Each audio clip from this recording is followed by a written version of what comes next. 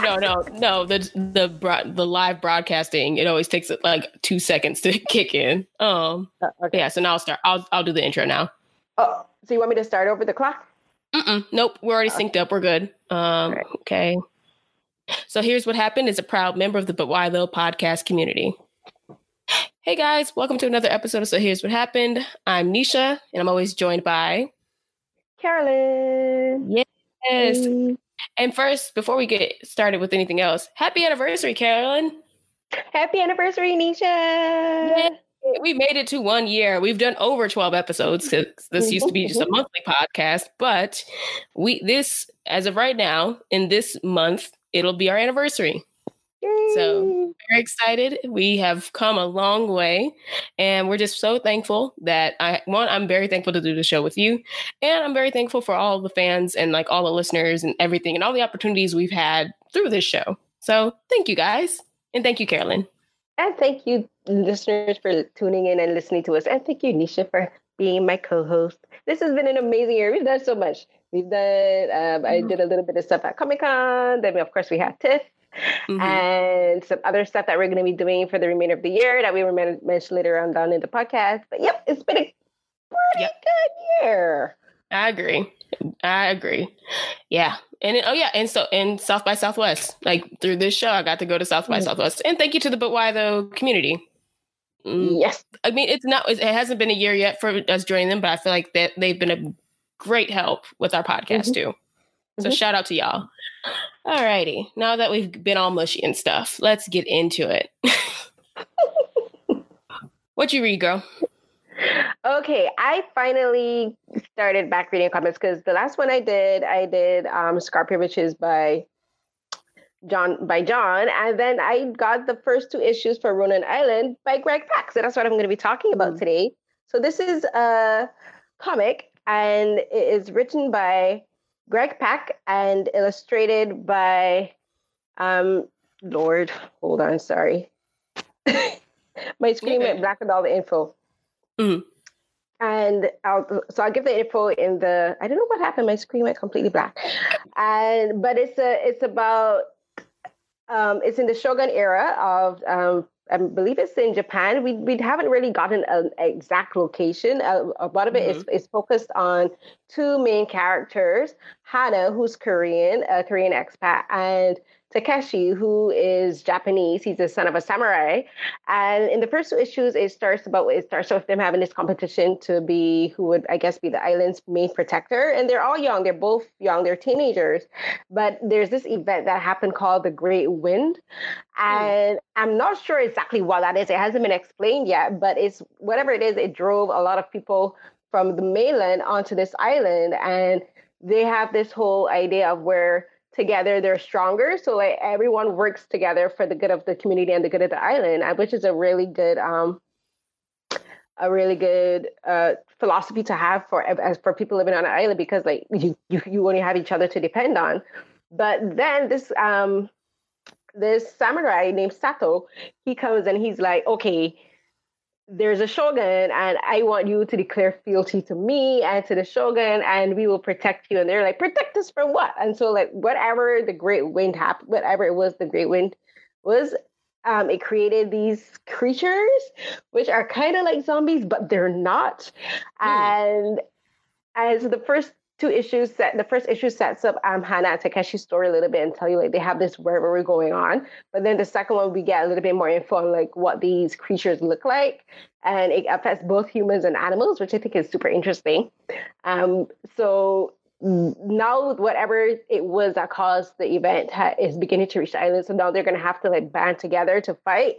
And there's this struggle between Hana. Hana's like, okay, I can put my personal feelings aside for Sato and like, if we all need to survive, we all got to work together. Whereas Takeshi, he's strong-headed and he's very obstinate. They both are, but he's more obstinate and like he thinks he's always right. He's like eager to fight, and everything for him is like, oh, like I'm right. He's ready to fight at a moment's notice, which in a leader could be a very bad trait.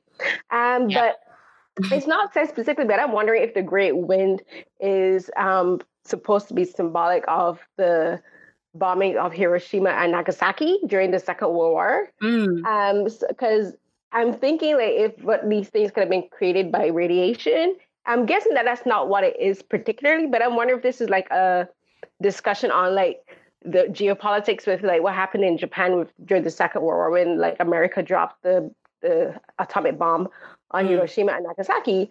But also there's also going to be I'm guessing discussion on like the Korean War with Japan, because like there was a time where Japan actually went over to Korea and they're imperialists and they did what they did, and like they actually had them under subjugation for a while, which is what they also did with China.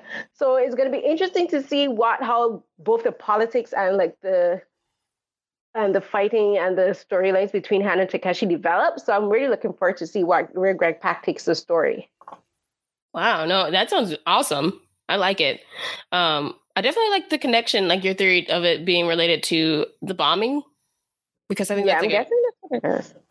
I mean, it's got me hooked, so I think I'm definitely going to have to pick that up. And so is this like a new series that just started, like a new comic book altogether, or has it been going on for some time already? This is a brand new comic created by Greg Pak, and it's beautifully drawn and illustrated. It's like, you know me, I love action and I love like samurai. I've always been fascinated by samurai culture and Japanese culture. So like, and now there you have two characters, both Korean and Japanese in this one story. That's going to be interesting to see how like their histories and their heritages interact with each other. But yeah, it's a completely new story. So I bought the first two issues. So the second issue, I believe, came out near the end of April. So the first issue was released, I believe, in maybe March of this year. So I'll add the information in the link in the show notes once we get it posted.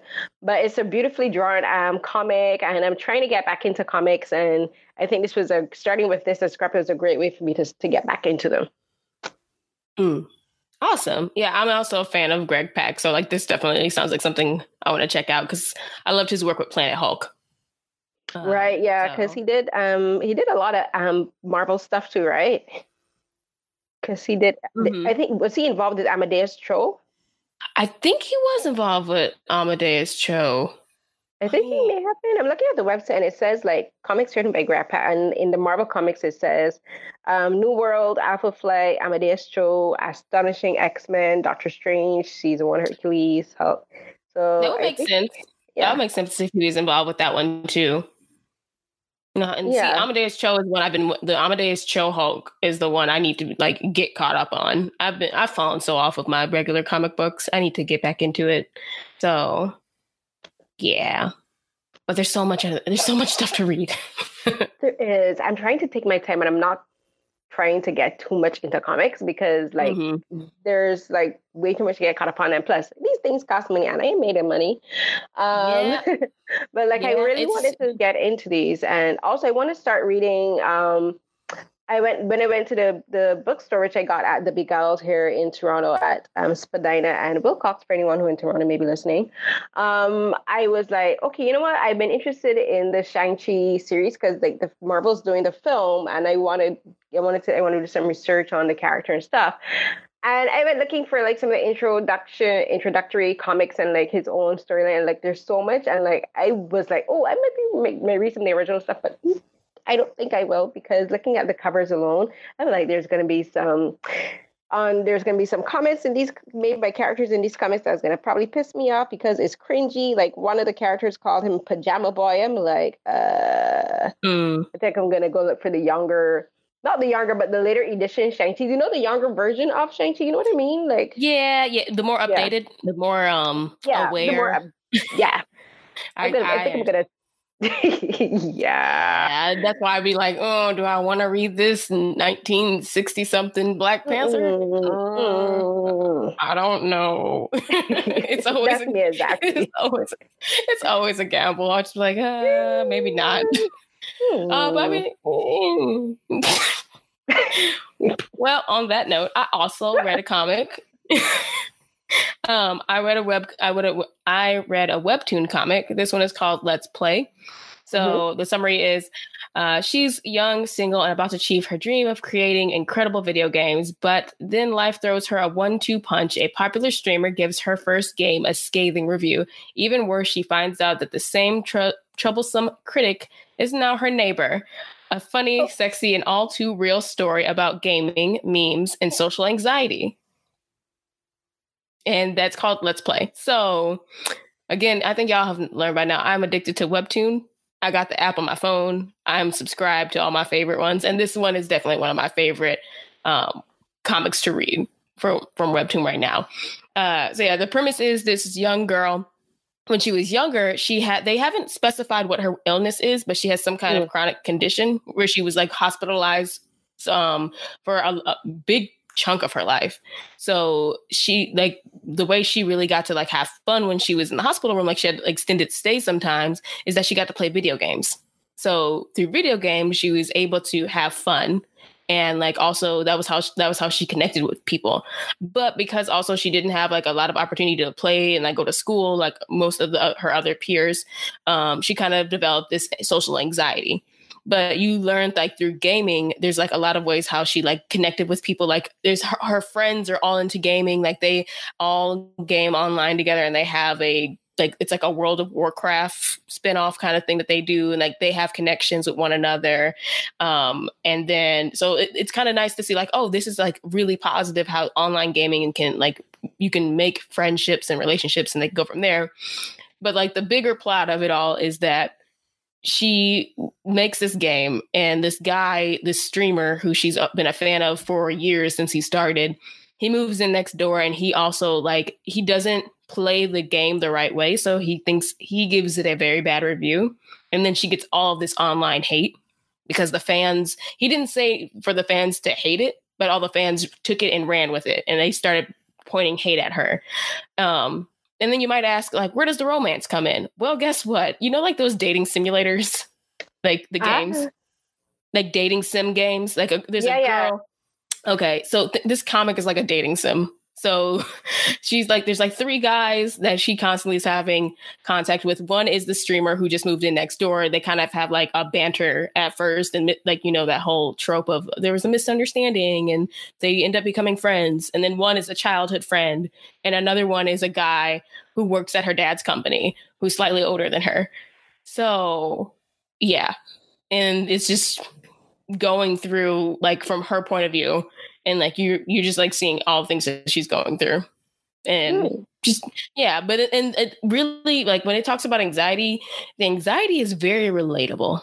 Like I really felt this. There's a scene when she's like, she has a problem with confrontations.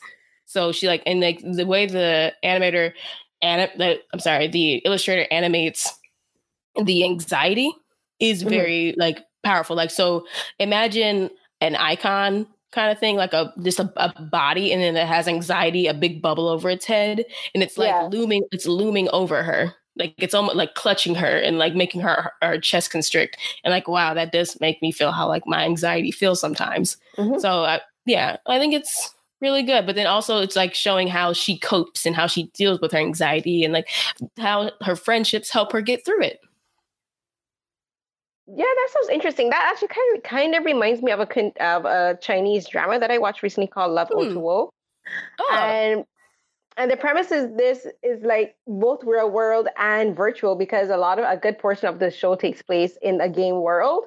So it's like this it's basically like a martial arts game, a Chinese era. So I'm not sure if it's which dynasty, probably Qing dynasty or one of those dynasties. But like the characters, they have like real world, they have relationships within the game. So like you have families, you have groups, you have clans, and you have relationships. Like people actually get married, like they form like alliances and they get married, and they're like, okay, so like you have the husband and wife, and like their friends are gonna form like a clan, and anytime a character gets challenged to a competition or fight, they all band together. They're like, we're gonna fight this for you, we're gonna fight your fight for you, and like get points and games and stuff. But a lot of the stuff that affects them in the game affects them in real life too, because like, yeah, like I really like the show because like this, like what you kind of described, like the female character, Bei Weiwei, like she faces a lot of like sexism, and like a lot of people like judge her because of her looks, because she's like very, very pretty, and like people underestimate her beauty, and like they think, oh, she only cares about her looks, and she's like, she could really care less about her looks, and she's more about her academics because she's like a computer sciences major and that kind of stuff.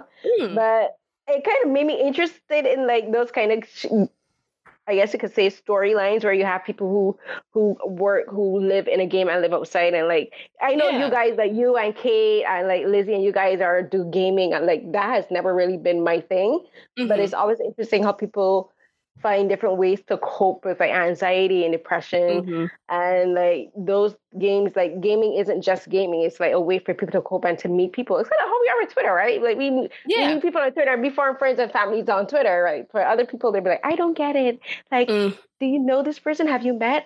Like no, but they're my sister and they're my friends, I'll fight for them. That kind of situation, right? No, I agree. I agree completely. Oh, and before I forget, the creator, okay, so on Webtoon, I've noticed that like some creators don't put their full actual government name out there. So they go by Mangie, Mongie. I'm hoping I'm pronouncing that right. Mange. Okay, yes. So that's what they go by on there. And it's like you said, like I think they've talked about how the inspiration for this, like this whole story was based on just like personal experience from friends or like how they've like played games and they know like it helps them with coping and like just it's a fun love story, but also it's nice to read a story that's relatable and you can see yourself in, and like there's so many different characters that you can see yourself in.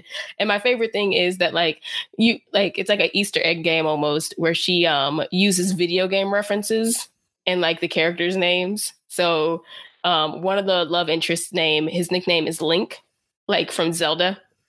And see, that means nothing to me. I know nothing about. I know a tiny bit about that. I think I know the theme song. Yep. I don't know the guy wears like a green hat and he looks like an elf. Yes, that game. That's so she names some of the characters after video games, and it's just cute. And she has a little puppy, and his name is Bowser from like. Aww. Yeah, it's your brothers. Yeah, exactly. You know things. I know some games, not a whole bunch. I know some, like the classics. Yeah, but then it's just really good. And the girl, she know how to draw attractive men. So, hey, Carolyn, I think you'd like it. Teach me your ways and say. I got you. All right. Well, that concludes the reading corner for me. Let's move on over to TV. What have you been watching on television? Okay, so for television, I was gonna do like I was actually gonna talk about Love O'Toole, but I'm like I've been talking so much about like Asian dramas, like I always bring them up almost every opportunity I get. But one of the shows that I really enjoyed this season, it's wrapped up now, is On My Block. Yes.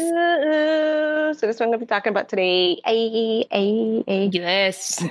I think that they've done a really good job for this second season of On My Block with how they carried over a lot of the stuff from season 1 into season 2.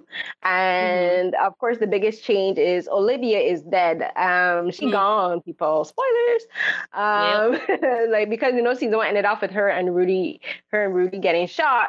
And we were like, if Rudy dies, I am going to write it. I'm like, burn it down. She can go. Nobody care about her. She can go. It's and like, she went. Well, see, and that's the thing, and there's layers to this. I just want to speak on this very quickly when it comes to that character. The character, I'm a little sad. The actress, she can go. I don't have no feelings. She was getting in the way of my ship that I wanted anyways, so she can go. But yeah, no, I didn't really miss the character either, because to me, to be honest, she didn't really like. She didn't really do much for me for the first season, because like all she did was like, yeah, Ruby loved her, and he was and like she was like his first really big crush, and he was like, you don't know it yet, but I'm gonna be the love of your life, which I guess kind of was actually. I mean, I think that's what it is. I think that eventually. Yeah, but I think that's what it is. I feel sad for Rudy, and I like the character's story, but then when you find out, like you said, like. They have this character story about like, oh, her parents can't come back from Mexico because they were like, bringing in the current political issues that are going on today into the story. And then like, there's that whole story. So you're just like, man, my heart goes out to this character because like she can't be with her family. It's her quinceañera and all this stuff is going on. And then she gets shot and dies. So it's like, it's more like I feel sorry about the characters around her than actually her leaving, because then we find out that the actress is a Trump supporter and white. Yeah. And we were like, oh, Really? Did you guys not think about this when you were casting her? Did they not know? I'm like, what the hell? Yeah, but again, this season, Jason Ganeo, who plays Rudy, it's Ruby actually. I keep saying Rudy, but it's Ruby. My bad, Ruby. And Brett Gray, who played Jamal, and Julio Messias, who plays Oscar. To me, they were the three standouts for me this season. Like, they were the three standouts last season. And again, they carry this whole show because I swear, Caesar gets on my blinking nerves. I know he's a teenager, and I know teenagers make stupid decisions. Yeah. And like when I was a teenager, I did some stupid things. I'm like, girl, what are you doing? But there's things that he doesn't like. It's like he never learns from his mistake. And one of the things he does, and it irked me again, is like he slept with this other girl because he was temporarily broken with Monse. Yes, they were broken, but I'm like, why is this your first option or your first choice? Like, you have other people there to talk to. He couldn't talk to Oscar because of what was going on, but you have Ruby there. You have Jamal there. You have Jamal's parents were there because he was living with them for a while. I'm like, you have all these people that you can turn to. And like, why are you making these? And it created so much needless drama between him and Monse when they got back together. I'm like, come on, writers, you did this in season 1. Don't make this a recurring theme for Caesar. And the reason I don't like it partly because it's because of the character, because he's a Latino, right? And I'm like, I don't want them to like be falling into trope where like he's basically like a sex grade theater teenager. If where he's either running from bullocks or running to girls to get to sleep with. Like, please don't make this a trope. I don't want to see this again in season 3. I don't. I hear you. And I mean, like, because you're right. It's like it's a tired trope of the will they, won't they? Like, they throw him, like, they're together and then they're not together. And then you throw in the mix of, like, another girl. And then it's like, it's just going to add more drama. And I get it. It's a dramatic series. But at the same time, can we do something else to cause drama besides Caesar making poor decisions when, like, that affects Marseille? Not Marseille. Wait, what am I saying? Monse, thank you. I had Marseille Martin on my brain for some reason. But yeah, it's just it's annoying. I do get tired of that trope whenever it's like, you know, two characters are in a relationship on a show. Especially, but then, like, to your point, just do something else. Yeah. So, but apart from those two that I mentioned, my other favorite of this season was Jasmine, played by Jessica Marie Garcia. We finally got a bit more into her backstory, like why she's optimistic, but she's also very realistic about certain things. She's very pragmatic. And I like how they explained her backstory because should I spoil it? Yes. Yeah. So what happened was her dad was in, I believe it was Afghanistan, and he was wounded. So he came back and he's mentally and physically disabled, like severely, in the fact that he's in a non-responsive state. He's not like I don't think he's fully catatonic. He could be, but they don't say exactly. But like, so she takes, like, there's a scene where she's taking care of him, and like Ruby he has PTSD. And I love the fact that they discuss him going through such a traumatic event of getting shot and watching someone that he loved and cared about die in front of him. And they explored the PTSD, but she's there to help him get through it, in the fact that she herself is familiar with PTSD and depression because her father went through that, and she kind of had to like deal with it as a child, dealing with a parent who has this severe disabilities, right? And so she was like, I know where you're coming from. The thing about her is that she doesn't patronize or condescend to him. She's like, I don't know what you're going through, but she's like, I understand. And there's a difference that a lot of people don't get. People like, there's a difference between saying, I know where you're coming from, and like, if you do know, good. But if you don't fully know, but if you understand because you've been in a similar situation, there's a difference. And like, I like the fact that they explored that, and they gave him time to grieve, and they gave her the opportunity to connect with him on a deeper level beyond having a crush, because, you know, season 7 was all about her just running behind him, and she was just like always wanted to be with him and that kind of stuff. But they came to the point where she's like, I can be your friend, right? I don't want to be around you just because like I want to be your girlfriend or whatever. She's like, I want to be your friend. I'm going to be here to help you if no one else can. And I love the fact that they developed those two relationships and those two characters really well. And I think it's important to see, especially for people of color, especially young people of color and Latinos, to see them discussing these kind of deep, heavy topics, right? Because these are things that affect like people of all ages. Like it's not just Mm-hmm. adults who've been in like who grew up and have stress and whatever, who've been in serious situations. Like teenagers who go through traumatic experiences, have PTSD, have depression, right? And it's important to show this. And I think they did a really good job handling it this season. I think it's probably the best part of the story that was done, the best part of the story that was done this season. So Mm-hmm. we took really good extra care with doing that.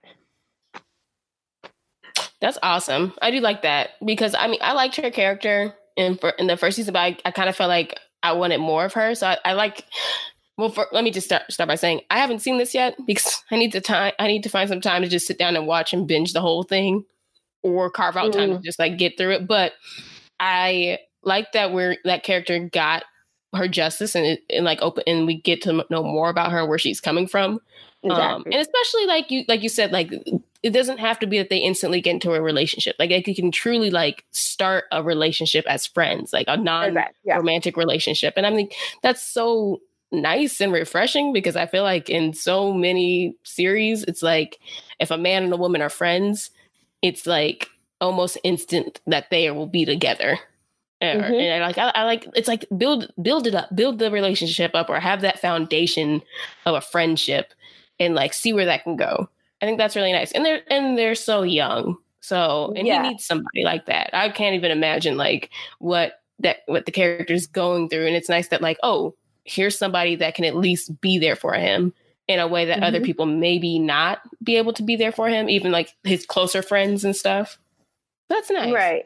Yeah, and the thing is like she still wants to be in a romantic relationship with him, but she's mature enough and she understands enough to like put her own personal feelings aside. Because the thing that you will see in like just like basically almost any show, whatever, if something like this happens, ever someone loses someone, the first thing they do is sleep together. And we're like, true. This really happen all the time. Like everyone immediately after something happens, they don't immediately like turn to sex, and like you have the relationship developing because they have that physical relationship more than the romantic and more than the emotional connection. And like, I like the fact that for a show that you do see like where they have discussed like sex and stuff, especially in season 1 between Monse and Caesar, it showed Jasmine and Ruby like putting a pause. They were like, no, let's develop this friendship first.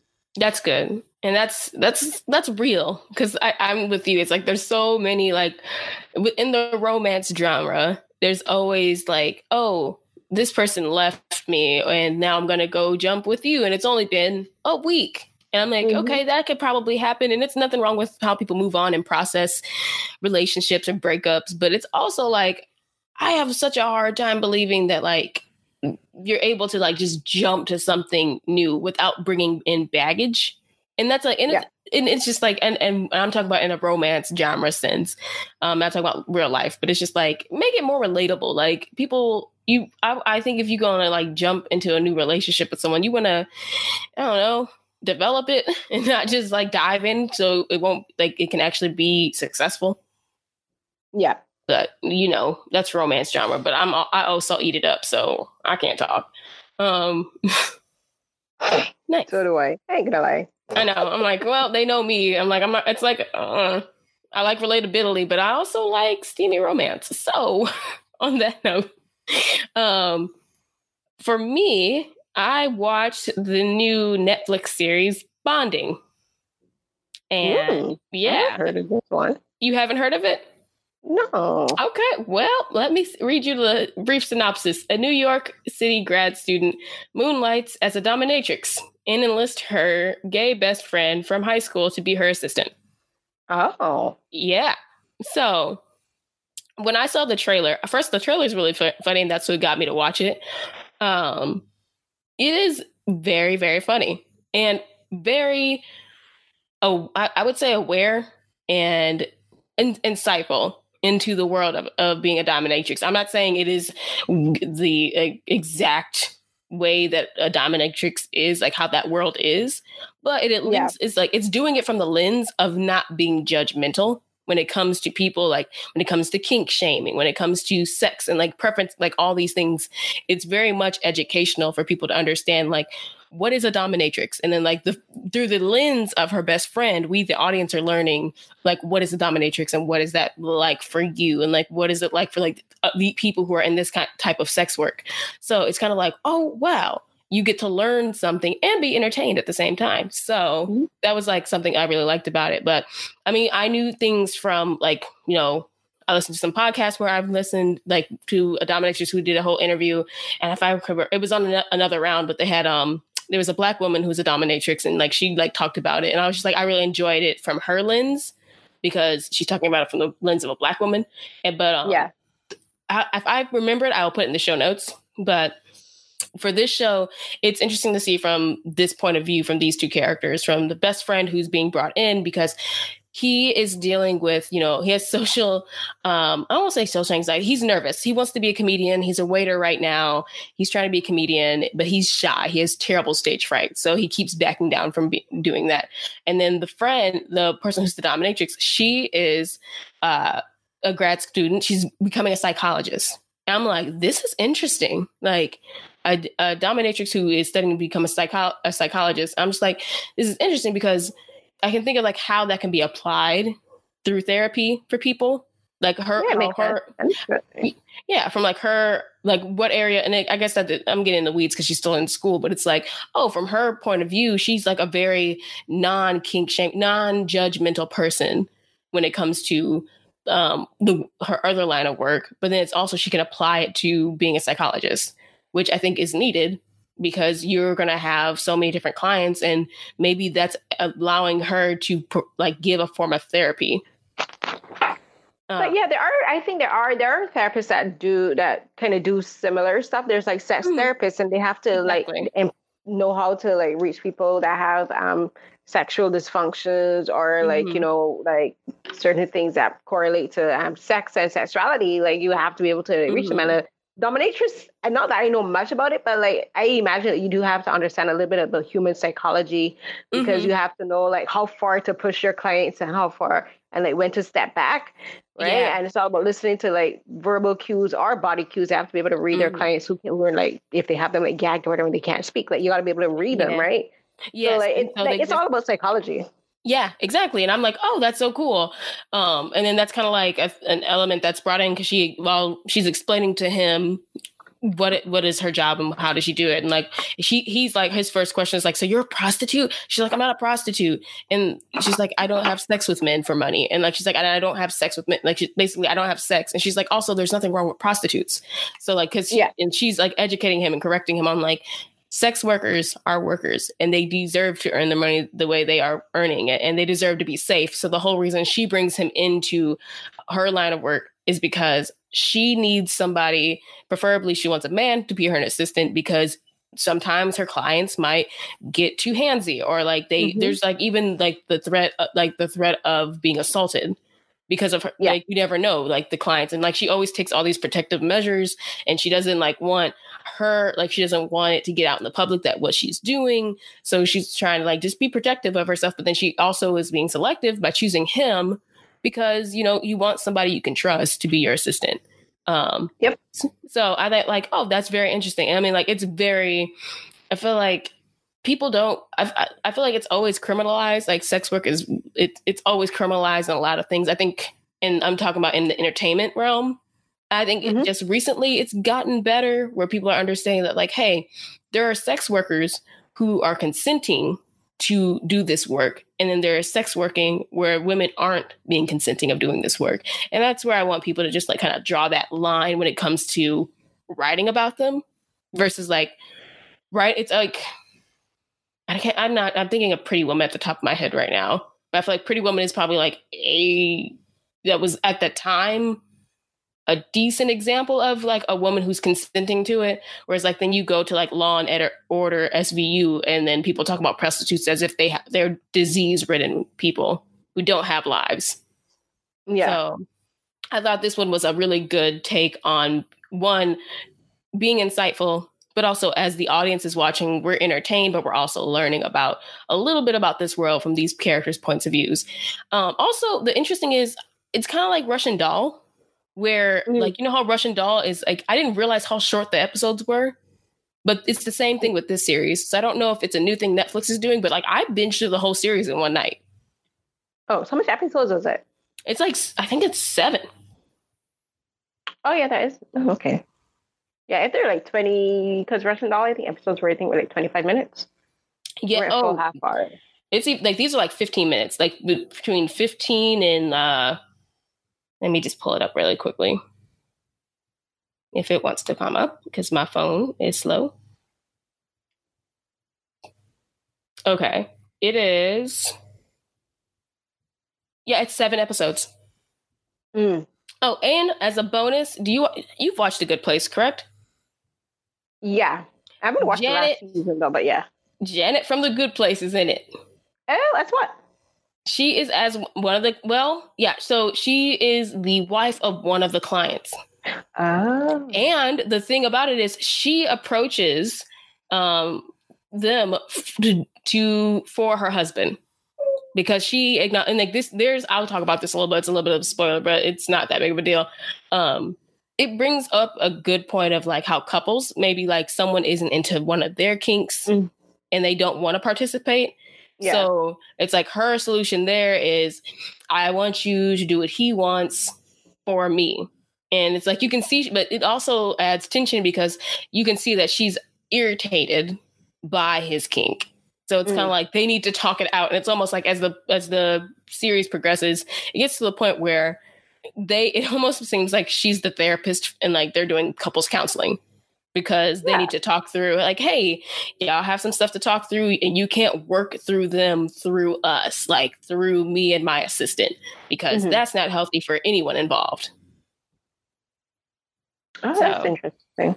Yeah, but definitely recommend it. It's very good and it's funny and, like I said, insightful. So, yeah, that was what I read. And now we will close out with film.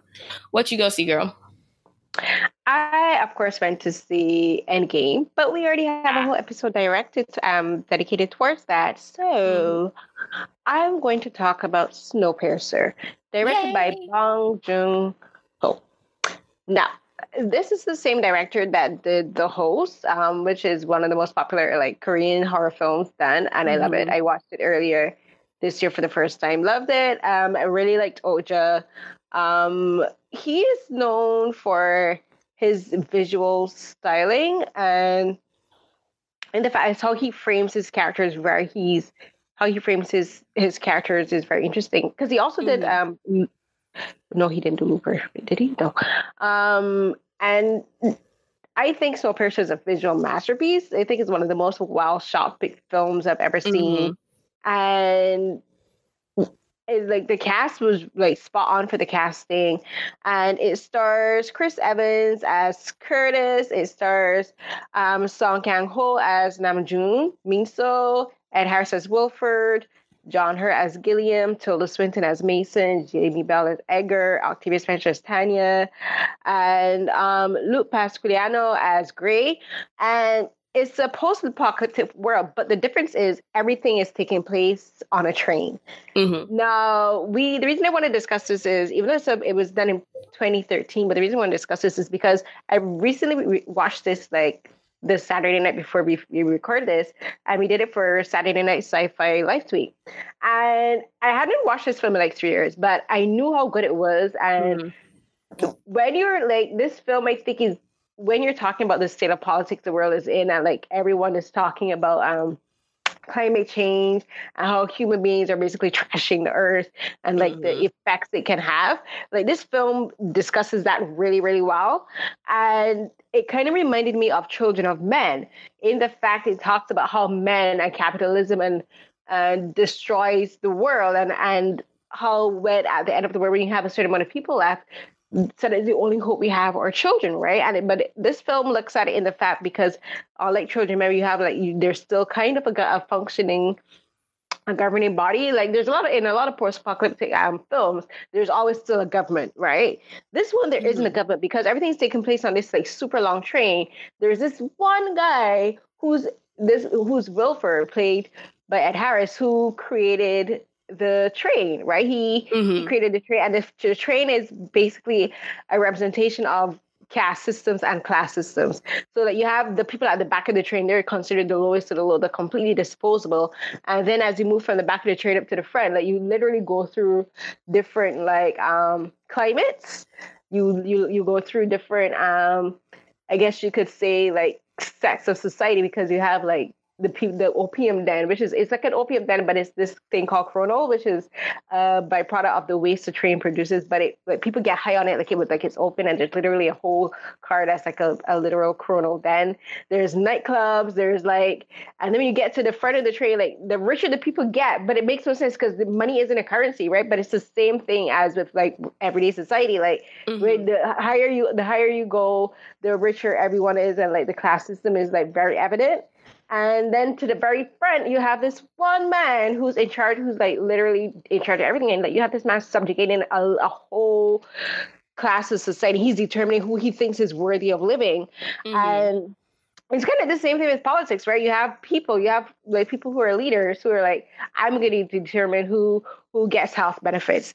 I'm going to determine who is worthy of getting a well-paying job. I'm going to help people get out of poverty. I'm going to keep them in poverty because it benefits me, right? So it's the same thing. And like this film I think you know me, like I always talk about Train to Busan, because one of the things I love about Train to Busan is using a train as a set for one film is challenging, but it's brilliant because it forces the creators and the actors to like really pay attention to like their spatial awareness and to like know where the camera is and like how everything is going on, like to keep the flow. How do you keep the flow of how do you keep a story flowing where you don't really have you don't really change locations? Because if you're watching a film, like you can tell certain situations happen in the living room, it happens in the bedroom, it happens in an office building, you know, but here like everything is in a train, but because they have the different compartments representing different like environments, like they use it really, really well.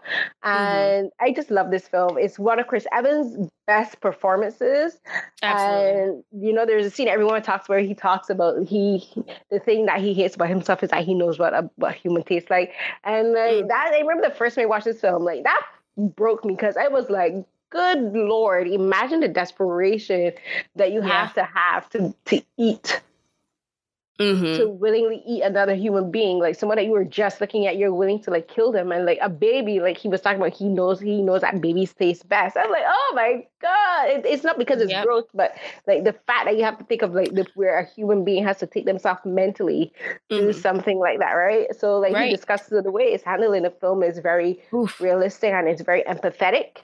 And like you feel for him, and it breaks your heart because you're like, he didn't think that he could be that evil, and because it tells you he thought he was evil, but it's like there's a difference between like, because if you look at his character Curtis, and then if you look at Wilford, like they both did heinous things, but like for completely different reasons. Like he was Curtis was trying to survive, like he wanted to like live to see the next day, whereas Wilford is doing these heinous acts because he just thinks he has the right to, right? He wants to be I'm the judge and I get to determine who's worthy of living, right? So it's a very interesting way of handling this topic, and like Bong Joon-ho is like an amazing director, and like I love his films.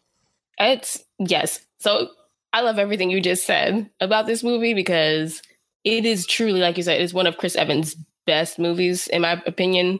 To the point about like how like it being placed on the train definitely adds like a whole other layer. Like the situation, like you forget sometimes. Like I remember when I first watched it, I forgot at some points, like, oh yeah, they are on a train. Like they're on a train that's going around the world, and it's like all this stuff is going on, and it's just like also like this. It's like it's very much reminded me of Hunger Games when I first watched it.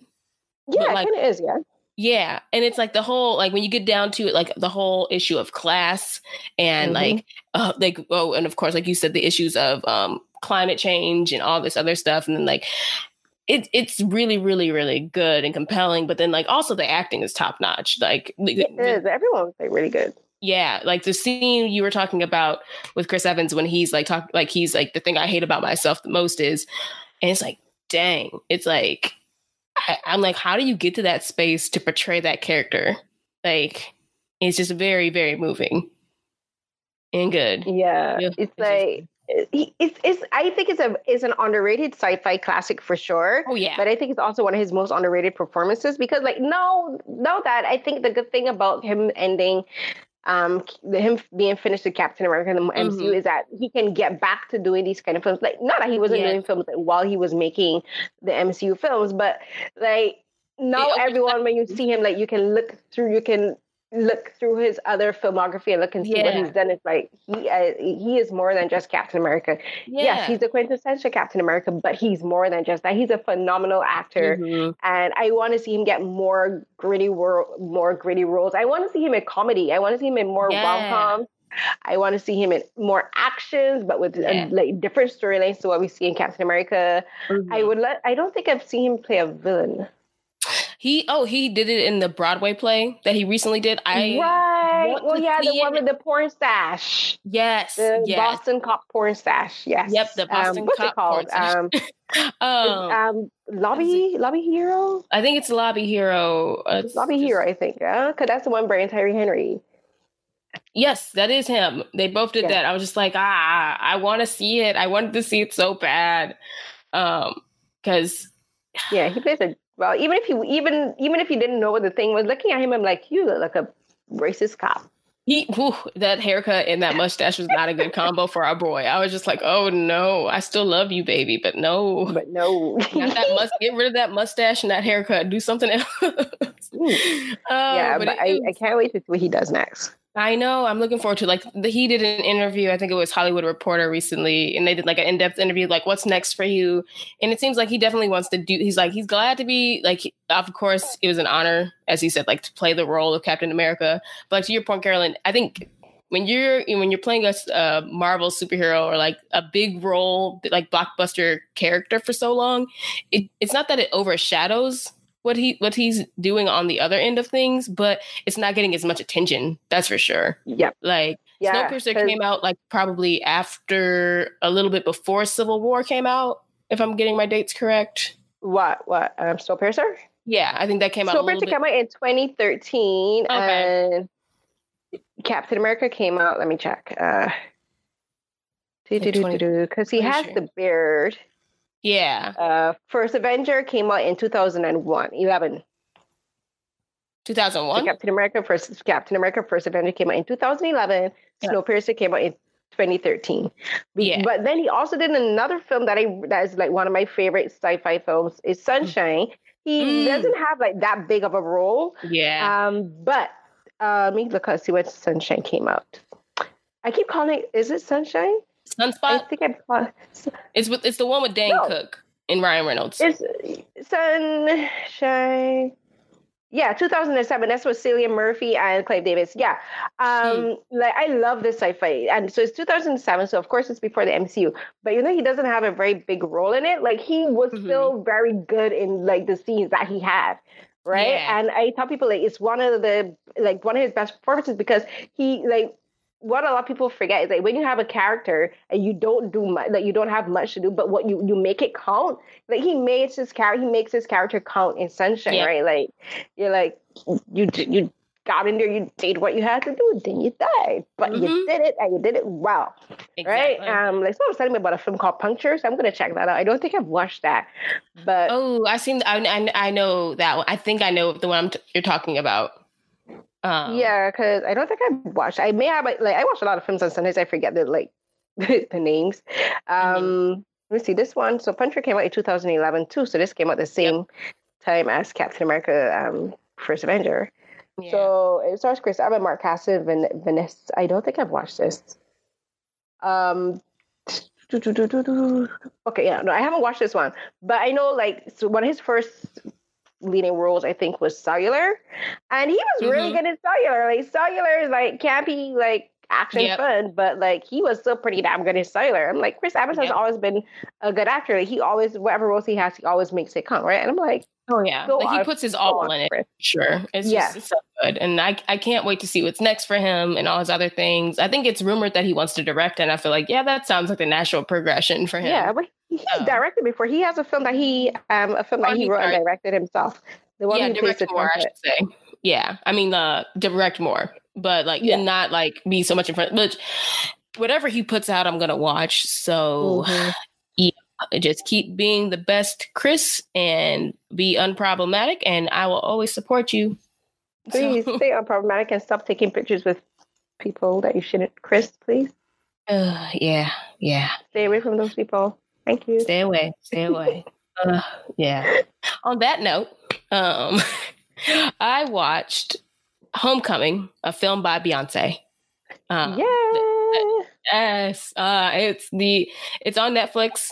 But it is it's everything. So I'll just quick synopsis.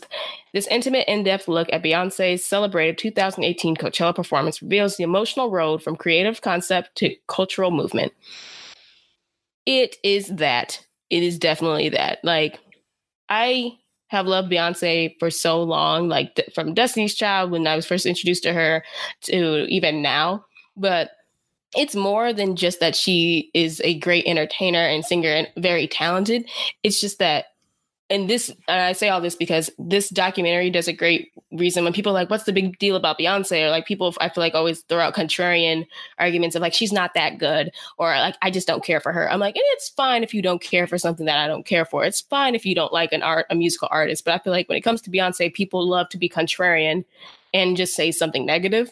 But I'm like, I want to show everyone this documentary and show them this is why she's one of the greatest entertainers of our lifetime, because this woman truly is so many things. And this documentary allows us to see different levels of that. Like, just more than that, she's a dedicated artist and that she wants things to be done well and she wants to do them well and she wants to work hard and she enjoys to work hard to get them there.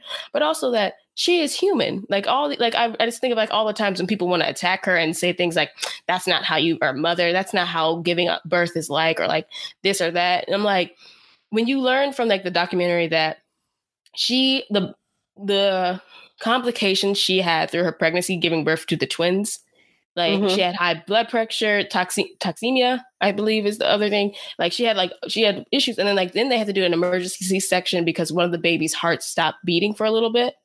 So it's like she went through a bunch of these things. Like they literally had to cut her open. And then you learn, like, I think maybe 2 weeks later after she was healed, she goes into rehearsing for Coachella. 4 months of preparing. 4 months. Yeah, 4 months to get ready for a performance.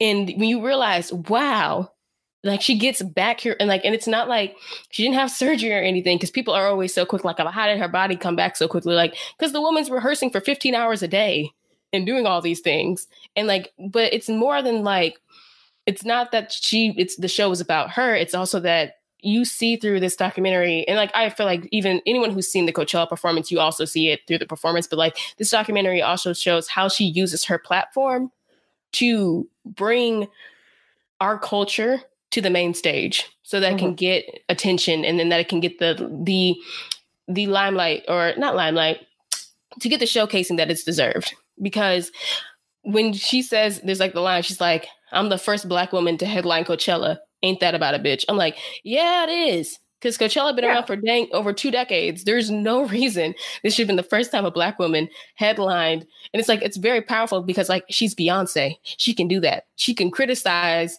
the people that hired her to do something in front of them, and they can't do nothing about it. Nope. To have that power, to have that agency over your business, over yourself, over everything, she doesn't have to answer to anybody.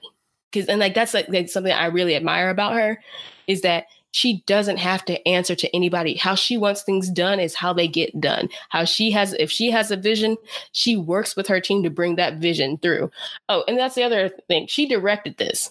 So she directed this, and also Ed Burke directed it with her. So it's just, again, it's a credit to her craft. It's a credit to her dedication to our culture.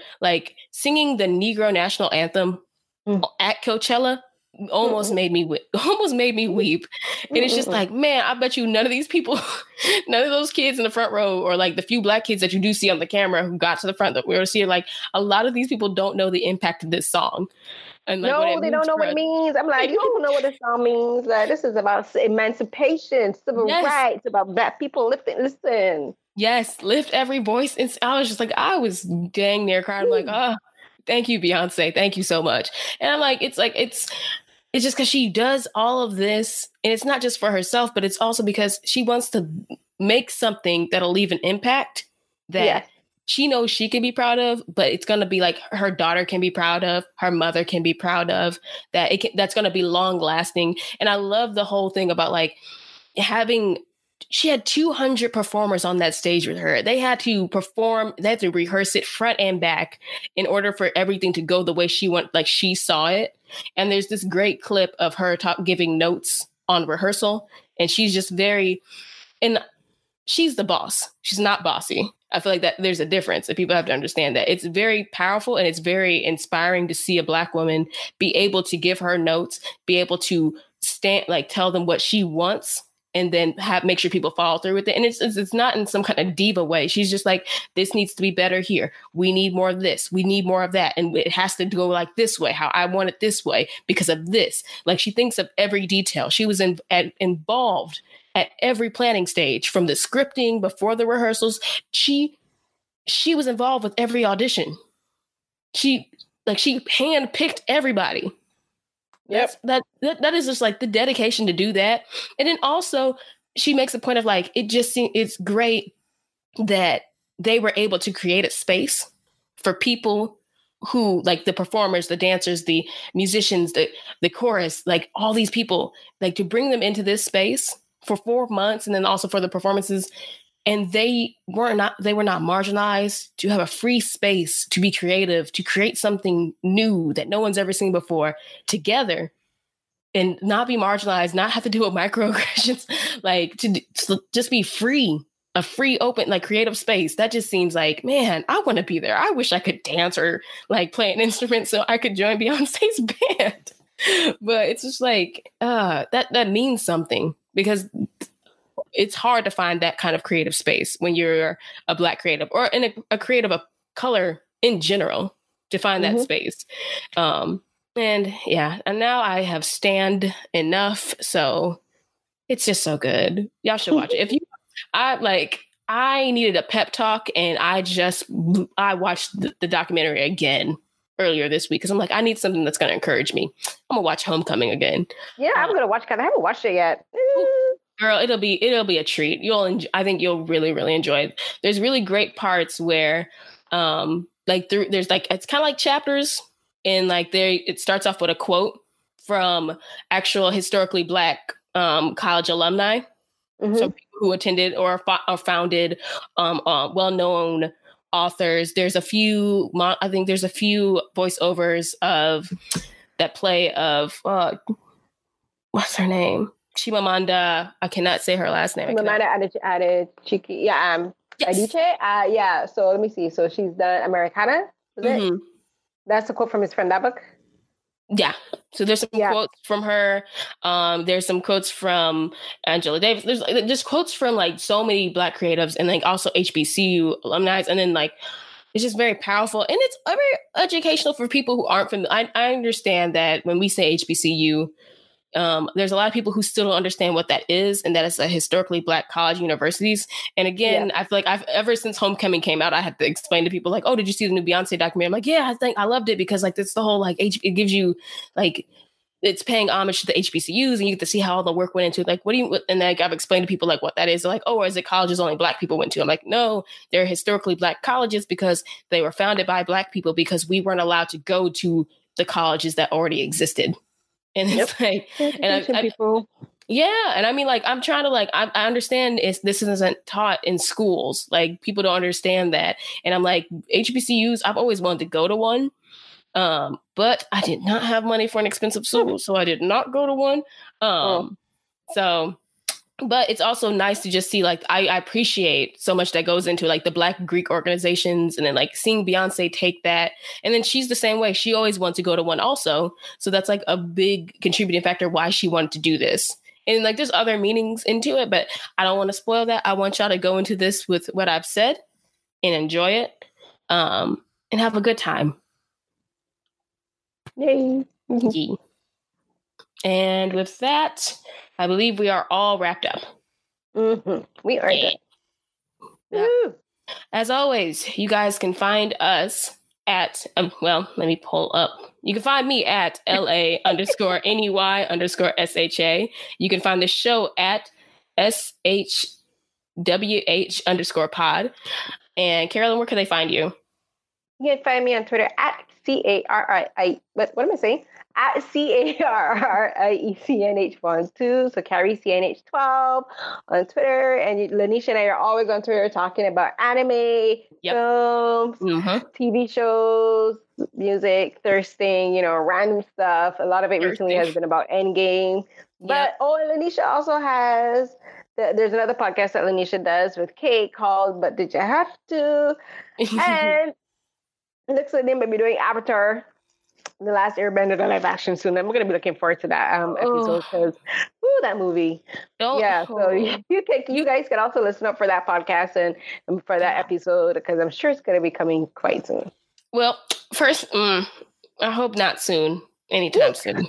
I just want to keep pushing it away, just like Ghost in the Shell. But thank you for giving that show a shout out. But you better join us when we live tweet because I need some help. Listen, I want to because I've seen that movie and there's parts I erased from my memory. The only people I remember are Dev Patel and the dude that was in Twilight. I never remember his name. Which one? The vampire or the werewolf? The vampire guy. He's in that, isn't he? He's the one who plays Pattinson. James. No, the guy. The one who was the chick with the black hair. He was her love interest. Isn't that him? In Avatar: Last Airbender? Oh, girl, I don't know. Who's that? He plays. I never watched any Twilight. Doesn't he? What? I never watched it. I never watched any of the Twilight. What? I couldn't get into it. I just remembered his name, Jasper. The guy who plays the girl with the long brown hair in Avatar. The guy who plays her sister. What am I saying? I know who you're talking about. Yeah, is in Twilight. Yeah, Jasper. The guy who played Jasper. Him. Okay. I vaguely remember that and some parts from it. But that movie was a trip. But yeah. So, anywho, so we're wrapping it. So you guys can look up for Lanisha's other podcast with Kay and look up for the live tweet announcement for Avatar: The Last Airbender and also me on every Saturday night. I co-host a live tweet called Saturday Night Sci-Fi. And let me see, when is this? I'm not sure when this episode is going to air, but you can catch us there every Saturday night, 10 p.m. Eastern. We watch sci-fi films from all over the world, from independent to blockbusters. So you can give us suggestions on what you would like us to watch. And we're always on Twitter. Get us up there. We are. And with that, before we go, one more thing. If you guys could rate and review our podcast, it would mean the most to us on whatever podcast listening app or device or platform you listen to us on. We would greatly appreciate it because the rates and reviews do help us get found by more listeners. And it also is really nice to know what you guys think of the show from time to time. So thanks. And then if we get any reviews, we'll be sure to shout you out on here and read them online. And then lastly... Oh, sorry, go ahead. I'll be also posting our PayPal link in the show notes. So if you can, please donate or spread the word. Thank you. Yes. And that's exactly what I was going to say. You got me. Well, with that, we will talk to y'all another time. See you later. Bye. Bye.